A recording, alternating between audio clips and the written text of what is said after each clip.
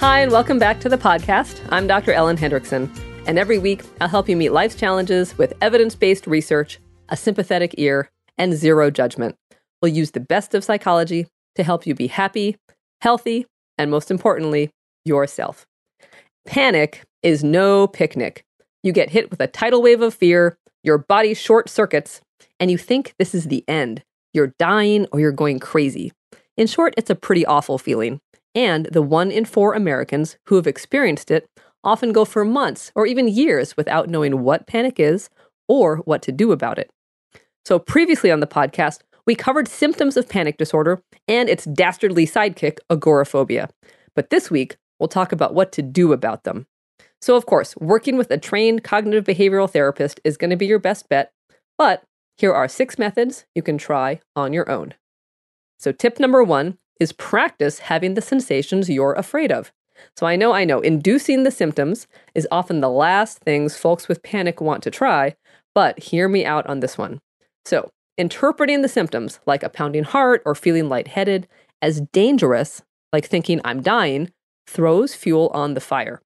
And then your symptoms snowball, and over a matter of moments, you find yourself in the throes of a full-blown panic attack. So try inducing the very symptoms you're afraid of to practice having them outside the context of an attack. And then you can stop seeing them as dangerous. You'll learn that your body can handle a racing heart or a tight throat. And when you practice having your own symptoms, you're always in control. And you'll get the chance to habituate. Or, as I like to say, your brain will get bored. So, if you're worried about a pounding heart, hop on the treadmill. If you're terrified of feeling dizzy, sit in an office chair and spin around and around. If you're worried about shortness of breath, practice breathing through a coffee stirrer. Lightheadedness, crouch for a moment, and then stand up quickly. So in another example, one of my patients was terrified of feeling overheated, and so he decided to practice by hanging out in the always too hot copy room at his office. It was really creative, and it worked like a charm. Tip number 2, bring it on.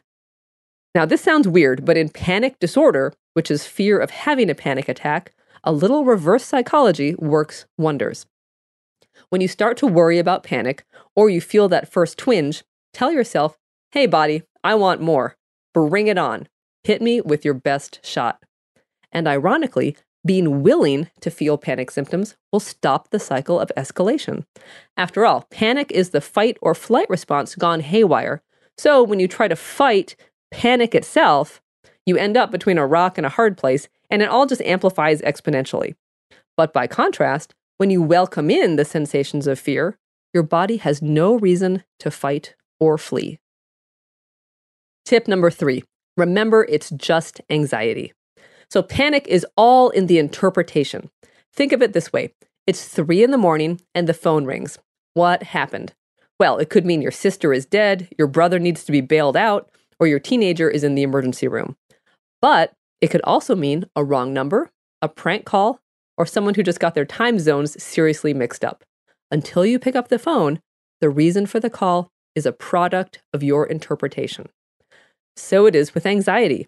Instead of interpreting it as, I'm dying, think, this is just my broken burglar alarm. I felt this before, and I wasn't dying then, and I'm not dying now. Interpret the anxiety not as something dangerous, but as something annoying you've handled before and can handle again. It's just anxiety. Tip number 4, come up with a new thought. The thoughts that go through our head, the cognitive symptoms we described a couple of weeks ago on the podcast, are scary. I'm going crazy. I'm going to pass out. I'm going to throw up and humiliate myself. The list goes on. So when you feel panic starting to rise, talk back to your thoughts in a new way. One patient of mine made her new thought, I got this. Another thought of it as a smackdown between her and anxiety. And a third decided on none other than F you, anxiety. Choose something that works for you. Tip number 5, slowly inch into panic situations. So one patient of mine had a panic attack in a fitness class and not only didn't go back, but also stopped exercising entirely. She wouldn't even take the stairs because she was worried that getting her heart rate up would induce another panic attack, something she never, ever wanted to experience again. So to fight her panic, In addition to challenging the thought that her heart couldn't handle exertion, she also started slowly inching back into exercise and getting her heart rate up, a little at a time.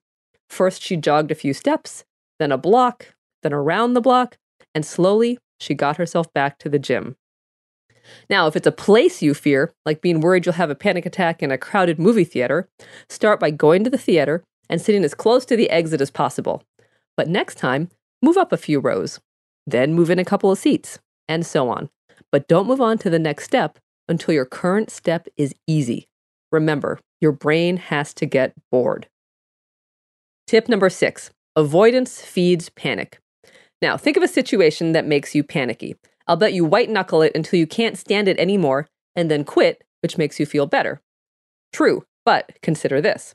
While quitting does make you feel better in the short term, it also reinforces the idea that what you're doing was dangerous.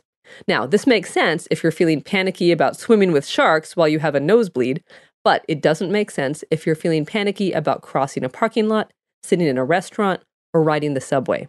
You must be willing to endure a little anxiety, emphasis on little, never more than you're ready for, so your brain can round the corner and start getting bored. You don't have to jump in with both feet.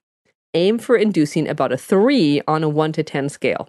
You need to start with some anxiety in order to give you something to work with. So experience the 3 and then wait it out. Your anxiety might escalate to a 4 or a 5 at first, but if you stick with it rather than quitting, it'll eventually go back to a 3, and then a 2, and then a 1. So try it out. Your brain will get bored, but you have to let it get over the hump. Then you can move on to the next step. As you master more and more situations, even the things you thought would be 9s or 10s will start to look easier.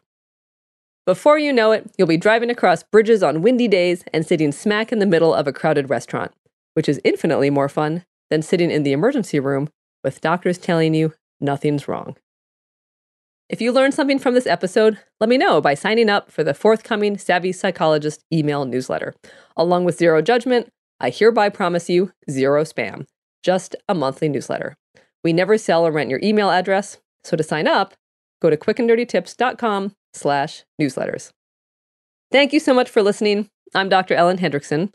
That's it for this week, but next week, we'll tackle a seldom talked about issue, how to deal with loneliness during the holidays.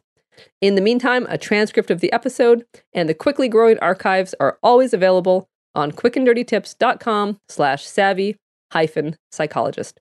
And of course, I always have to say, the Savvy Psychologist is strictly for informational purposes and doesn't substitute for psychiatric care or psychotherapy by a licensed professional.